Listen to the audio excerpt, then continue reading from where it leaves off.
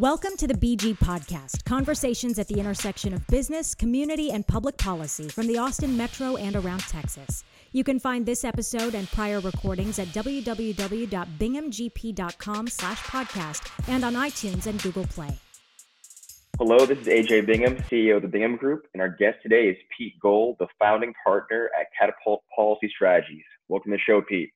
Hey, AJ, it's great to see you again. Man, where are you calling in from today? So home base is DC, currently down in South Carolina, just outside of Beaufort. So lovely. I'm familiar with the area. My family's all from Greensboro, but we spend a lot of time in Myrtle Beach and Hilton Head and everything else. So. Slightly better weather down here. I will give them. Yeah.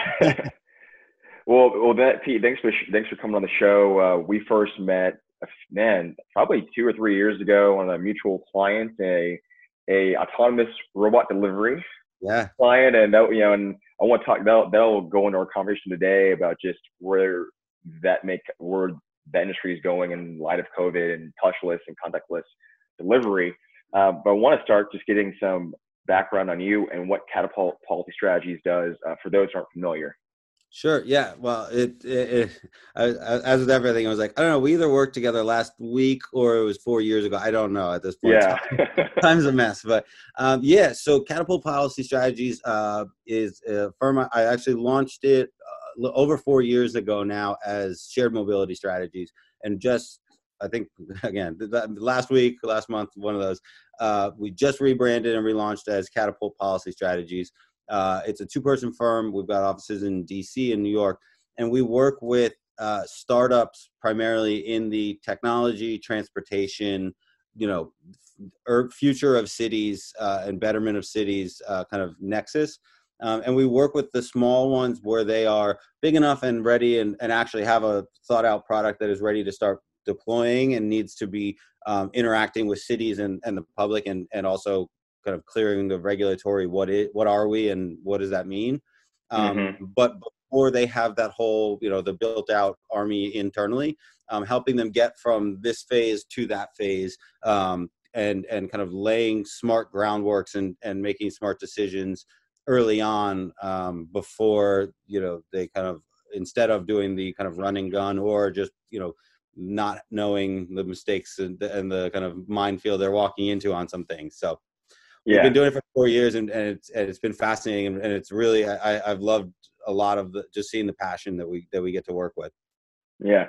And again, just in light of all of this, right? So pre-COVID, 3 months ago, at least in Austin, right? I mean, look, 3 months ago, shared mobility across the board, scooters, but Bird, Lime, multiple companies it seemed unstoppable as an industry.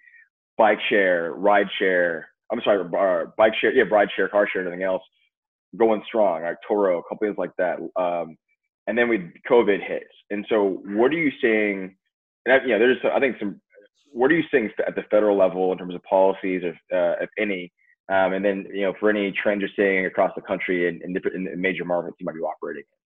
Well, it's actually interesting. So right before all of this, we actually were starting to see a little bit of sputtering in the mobility space in that, a lot of this was large fundraisers and lots of losses and time out on.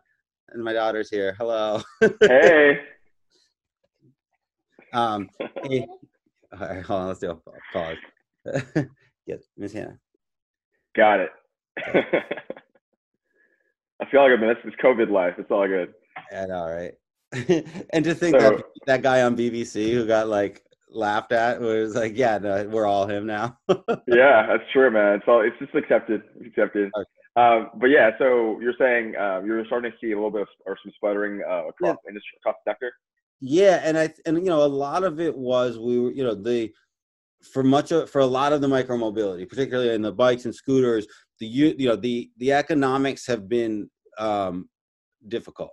And what you saw, and what I've always kind of attributed a lot of that to was that the early launching, particularly when you look at the Birds and Limes, and then some of the others, it started with we're going to be a unicorn.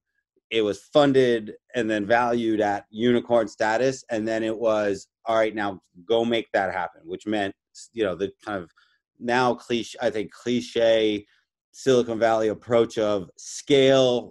It's all about revenue growth, regardless of if you're paying $3 to make $1. If you keep spending, $6, then you're making $2, and it's like that meant, and then we'll figure out the unit economics later. And so you started to see some pull back a little bit on the investment side, which then was starting to see, and I think a lot of it actually stemmed from, first WeWork, the implosion of the WeWork IPO, where suddenly it was like, yeah, you can't go public if you have no business model and horrible financials. Who would have thought? And right? then you saw like shockwaves across Silicon Valley where it was like, wait, what? And it was like, yeah, guys. So now everyone was trying to retool everything, which meant like, oh, maybe things that are losing a ton of money, we should slow down. And so we actually did start to see a little bit of sputtering. And also, I think on the autonomy side, it's a really expensive endeavor. And again, I think that I'm still not sold that VC is the appropriate funding mechanism for what is not even basically what is an R&D project.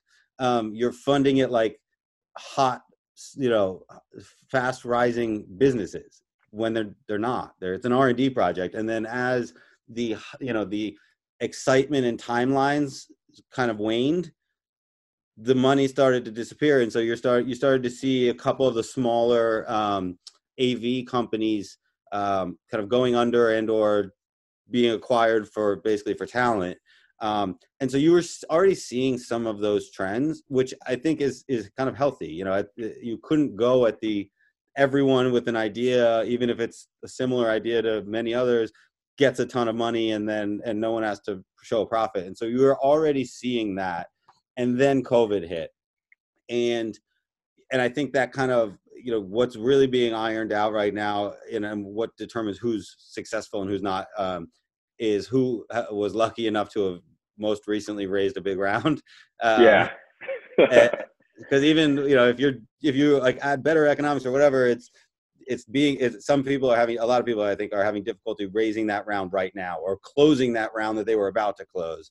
There's just so much uncertainty right now. So we were already starting to see that. And I think to a decent extent, it's healthy. It's kind of the brush fire, mentality of you need to clear out some brush and let strong ones, emerge. And then there's also, I think there's going to be a reckoning in terms of like both opportunities and risks in this industry, much the same way that transit's facing and airline travel is facing, and anything that involves being within 6 feet or touching something that you haven't been, in control of the whole time, that needs to be figured out. So from the policy standpoint, it's at the federal level for this stuff, we haven't really seen that much. At the federal level right now, it is kind of throwing buckets of money on everything. Because, it's, and I don't mean that disparagingly, we're used to recessions and slowdowns, and the federal stimulus is priming the pump. This is the federal government replacing the pump, like being the pump, which it just has never done. And really, as we're probably seeing overall, is it can't be like that's it, the economy is way too big for additional spending to replace all economic activity at this point. So it's, that's the federal side of it. We're not really seeing a ton, but at the city levels is where you're seeing different diverging approaches in terms of how they view micromobility, how they view, all of these things. Some places are shutting down their bike share. Some places are kicking out all the scooter companies. Other places are like giving free bike share and even Portland subsidizing spin because some cities are shutting down bike share to ensure social distancing, and these guys are subsidizing it to ensure social distancing. So I think there's a lot of it goes to how do people view this stuff as really a positive or as a kind of toy? Mm-hmm. And I mean, what are your thoughts on, as we get through the next several months, and it probably most definitely probably varies by state too. So just we can focus on Texas just because we're I'm based here, but our state, as you may know, our governor over the last several weeks, starting in April, issued the first reopening order for Texas. Another one is expected or will be out on Monday, this next upcoming Monday, May 18th. And there's broadly, Governor Abbott's been at odds with city officials, mayors, and county judges here, who are the county executives, just over health policy. But on the people level, like I'd say the civilian level, right? People who aren't in policy or don't watch it like as a job and analyze and think about it all the time. As the government messages, at least in states like Texas, lightens up, right? At least the perception of having to stay at home. Because that was the biggest thing. Austin didn't pull any scooter licenses or permits, I believe. It was more just people not using them.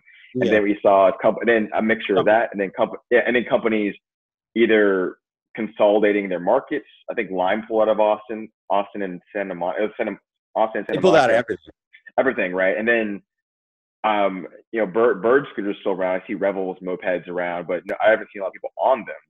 And so it's a mixture of people not using them, and that's kind of been it. And the companies that can last and have the funding, just banking on there will be an upside.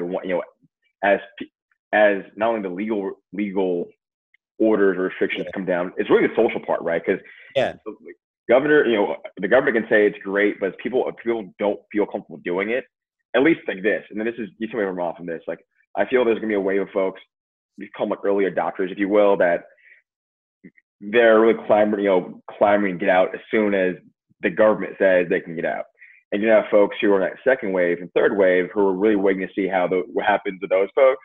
Yeah. And I think the critical mass is when we have the wave after those two, and enough months have passed by, even though in terms of a pandemic, it means nothing, right? And objectively, I mean, this last 3 months has passed like this, right?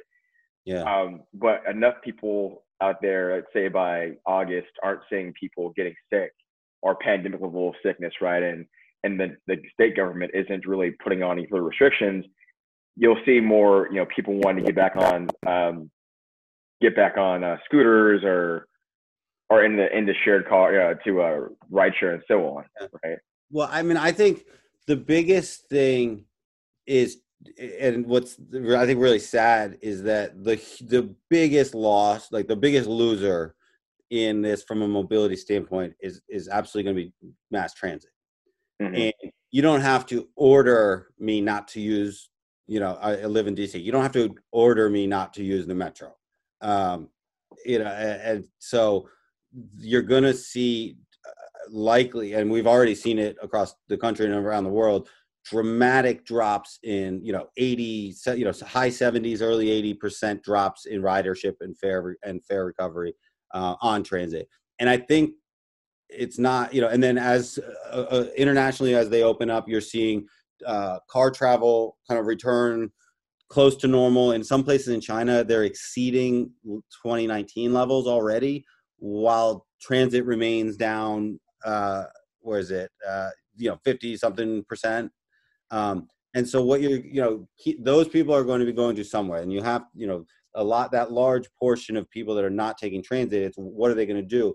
And I think that's where the policy side of this is really critical, is that if you just say where are those people going to go and are taking it passively, those people are going to drive cars, buy cars. You've got $1 something gas. It's in California, the average gas is $2.77. When a year ago it was $4.07. I can only imagine, it's significantly lower. Nationally it's $1.86. Like, we haven't had that since I was in high school, And so that, you combine that with, especially early on too, you're not going to have everyone dive back in. So it's not going to be necessarily an immediate crush. And so it's going to be like, oh, wow, driving alone is great when gas is $1.86 and no one else is on the road. And when car companies and used car dealerships have just a huge overstock and are giving away cars, that is going to have major long-term implications. Mm-hmm. So, and what do you think though too? You go ahead, Pete. I'm sorry. No, please go ahead. Just you factor that in, but there are folks too, as these states open up, who, like you and I, have the luxury of, our jobs are extremely remote, or have the potential. I mean, we can pick up a computer and do our job anywhere in the world, or by phone or by computer, laptop. But there are, definitely segments, as this whole pandemic has exposed how fragile our economy is, or how fragile, or maybe precarious is the better word for it. A lot of folks, and not even just working class, but middle class families are in this whole period. And for a lot of folks who, given the option, I'm sure they'd rather be in a car or being contained, but mass transit is their only option, right? Yeah. And I mean, that's why a lot of these services still exist. I mean, it's supposed to be a public good. And again, right, it's going to be an interesting time for mass transit overall. I'm hoping to get, our local or transit authority's CEO, Randy Clark, on the show to talk about just that, because this is really I think overall it's a very entrepreneurial time, even for public entities, right? But how they want to navigate it. Yeah. I see trends. You see different cities, municipalities, different parts of the country responding to it in various ways, doing P3s with public-private partnerships with the private sector, or consulting routes and what have you. Yeah. But how they navigate it, I mean, I agree. Objectively, they've been impacted because the ridership's gone down, and how they get out of it. So, I mean, if you look at the APTA numbers, so not only is ridership down, but and a lot of them receive their local tax base is funded by cities or MPOs, either through just general funds in the city from the cities or the states, or through local sales taxes. Everything about this economy, other than basically grocery delivery and Amazon, are just decimated, and so are those tax bases, and so the funding itself is what's gone. And and we've actually, and it's going to be sustained. It's an ongoing thing, while also you're adding in significant a lot of their labor is a fixed cost. It doesn't, whether or not you run the bus, you're paying. And so then you add on top of that, like, okay, even just, as you said, folks who are riding transit right now have absolutely no choice but to A, go to work, and B, take transit there. And so transit agencies are, doing everything they can, from PPE to modifying bus to protect, to protect drivers and as much as they can passengers, spraying down and all the disinfectants. Like, these things all cost money. And find me a transit agency across the country that had extra money laying around before, much less now. And it's going to be a very difficult time. And it's going to have decade or more long implications for the systems. But I think that's, you were talking about it, the phased opening from a comfort level. And I think the reality of it is, the real phasing is going to be about the direness of the economic situation. I have a feeling if you polled folks that were, essential workers who are using transit right now, how safe they feel, they don't feel very safe, and it's, I'm not on here because I don't believe in the experts. It's like, I have to feed my family, and I have to go to work, or I lose my job. And this, and that's why you're seeing just wildly disparate, numbers shown in infections and deaths, in major cities and everywhere, that is overwhelmingly, harmful to low income and to minorities and to, just everyone who doesn't have the luxury of kind of shutting it down and doing their job via Zoom. If you're the cleaning crew, you can't Zoom call in the work. And so it's just, it is hard, and so that's where I think figuring out what are the ways that we're going to be able to allow for mobility that is, and I think, to be honest, I think that hopefully the big win, the best case alternative to everyone going out and driving their own cars, is are e-bikes. I think it provides a broader range. It provides, and that's both shared but also personally owned. Bikes and e-bikes are is a good way, is a great habit that if that's stuck, that would not be the worst thing in the world. And that are able to, people, I think folks who are, bikes are also pedestrians, are also transit riders as things reemerge.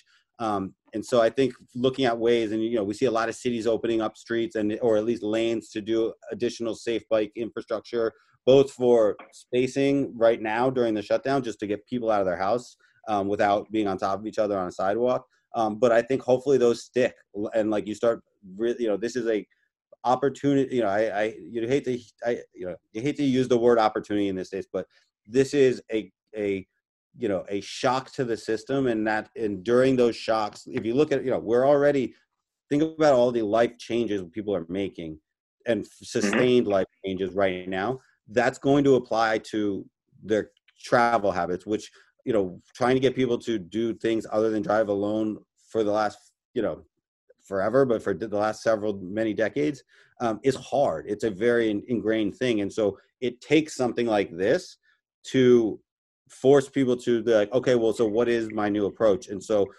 using that as a kind of opportunity to both make major changes on the infrastructure design and what is being made available to people, and hoping that helps to influence long-term trends, because this is going to go on. This isn't a temporary shutdown. Like, so in DC, we have inauguration week, and people just, it's not a normal week. You stay home. A lot of people get out of town. We had the Pope come, and it's just like, yeah, don't go downtown. So like, I remember driving around the afternoon that the Pope was there, and like the streets were empty. It was crazy, and like you could get around.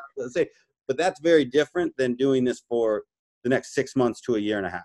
People are going to, like, people will purchase a car if that becomes their only source, because this is not a, I've got to adjust to a snowstorm type situation. Yeah. Come back to your point, though, on the opening of more pedestrian-friendly policies in urban cores, right? At a world level, I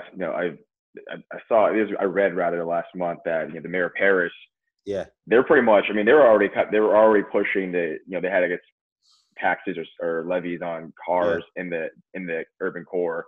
They're using this time to push cars further out and making more of the urban of the metro walkable or pedestrian friendly bikes, something else. And I know New York as well has had, and a lot of it, right, it's not so much about the car park, but it's more about just giving more room for people to be outside and relatively decrease giving more space for people to have more space. And I know Austin recently passed a resolution on that last week, a healthy streets program, and that actually ties in this too, because the biggest push for having shared mobility, scooters or bikes, was that final mile, right? And then as more corridors open up, like where I live in Austin, it's very optimally set for scooters, scooter shares, pedestrians. There's blocked off lane or dedicated lanes for bikes and scooters. It's just set up well for that micromobility. But as more, as it may be something we see zoom out down market. As we see like 2 years down the road, these programs stick because they're seen as just more just not even the utility of it from a sense of giving people space in time of a pandemic, but it is something that, but for this, people would have fought against, right? Or at least certain elements would have fought against. It could be something that brings at least the surviving scooter companies are not, because in Austin, scooters were everywhere, man. Like they were everywhere. So I think it was more a matter of people not wanting to touch a bunch of different handles, but as vaccines or vaccines are developed, and if these programs can stick, it's really, and it's not tied to this conversation, but COVID has a lot of impacts on mobility and on like the built environment and everything else, but it all wraps together, right? That kind of deal. So switching gears though, I do want to talk about one part of it, something that's in my mind is around just autonomous mobility, both from the transport side and the delivery side. I mean, as you see, you order pizza in Austin, they'll ring, or any kind of package, right? Ring, it comes to your door, and then you're off, right? And you look It's like at a it, whole changing of the guards ceremony. yeah, the contactless delivery, and as you and I, the client we worked for, then they're based in the Bay Area. Their product, it really decreased, it's by decreasing how many people touch or handle the product, right? And it could be food, it could be a package, but in that sense, with our client, you had a restaurant, they had an order, put the order in a passcode locked container. The robot went on its way. You got a notice about it, went outside, boom, boom, boom, opened it, got your deal. So maybe 2 people will touch it, right? I mean, you can wipe off use gloves or whatever else to press the buttons, but the amount of people who touched and handled your package significantly decreased. And the whole idea of contactless, as a, just as a means of minimizing spread, I think it's something that's people, I'm curious of how much that is maintained after all this, right? I mean, I think handshakes are like, those kind of things are kind of done. It's going to be right? really awkward. Business is going to be very awkward when the first kind of face-to-face meetings where you're like elbow bumping to lock in the deal. But yeah, well, I think one thing that's fascinating on that is, a couple notes. One, as with everything, about this, this came on so suddenly, meaning this went from like, oh, that thing that's in Asia to like the whole country shut down in a matter of a month. And so there wasn't, for a lot of the AV industry, and particularly the AV delivery side of things, they kind of got a little bit called out on the carpet, like, all right, all these great things you said you can do, you ready? And they're like, actually we're still developing, and and just from a manufacturing side, like, no, we don't have the scale yet. This was, still early. But what I think made it fascinating is the conversation from the policy side of and the societal of, is this a good thing, very quickly changed from like, oh, is this just a labor replacement, to this is a great way to not put delivery people and the essential workers just in unnecessary harm's way. Between the the safety element of like allowing fewer people to be we're thinking contactless delivery on the receiving end safety standpoint, but the people who are most at risk, and why you're seeing again such disparate impacts, is that I just remember they're like, we've shut down everything except for the grocery store. Then you go to the grocery store and you're just like, I feel terrible for the cashier, because they are just like one by one exposing to every single person in the industry, and that's the same goes for on delivery workers. So that was a different, that was where it was seen as this is a solution to a real problem we needed. Whereas before there was kind of like, is this tech for the sake of tech, with a added side benefit of you get rid of having to pay people. And so that's been changed. And I think the other big thing during the lockdowns, and I think it'll continue a little bit, is that there's just a lot more people doing not so much just food delivery, but the grocery delivery and the like delivery of that you otherwise would have gone to the store and picked up. That has seen a lot more embraced. And so that provides, I think, a much more a clearer and better market for these services. Yeah, right. I mean, it essentially comes down to, it's the nice, or is it need to have or nice to have, right? Like in the sense of, do I need to go to a grocery store for whatever it is, or can I've been using the curbside service at HEB here. It's a Texas chain in Austin, and it works fine. I order my stuff online, and there's a person that gets in the store, picks it up, and then it goes to my trunk. I haven't been in a physical store in some time. It seems like it was yesterday, but I've been in probably 3 months, right? Yeah. And that was a quick adaptation. But again, I think it's couched in. This won't apply to a lot of folks, because there's a lot of reasons why I'm able to do curbside. That I have a bank account. I mean, there's things that I have a credit card. I have a bank account that allows me to purchase things electronically. I have reliable transport to pick it up. But for those folks who are in those positions, the choices of, do I want to wait in line? Where do I want to draw a line in terms of contactless? And I remember talking to my parents about this weeks ago, right? It is almost a luxury of all of this, right? I mean, the luxury of just isolating and carrying on, and the biggest inconvenience of being, I can't see my friends or whoever. Yeah. Relatively speaking, but you're still making money and things are still going on. It's luxury, and like it's bigger than this conversation. Definitely, again, it's bigger than mobility, but it ties in a lot of it, right? Because the things that even micro mobility and all of it, that was already, having an account on Uber or Lyft to book a car required a phone and required a bank account, right? And a credit or debit card to do. So it was already, that itself was to a degree a luxury. Broader, it was still accessible to a good amount of people, but it was still a luxury overall.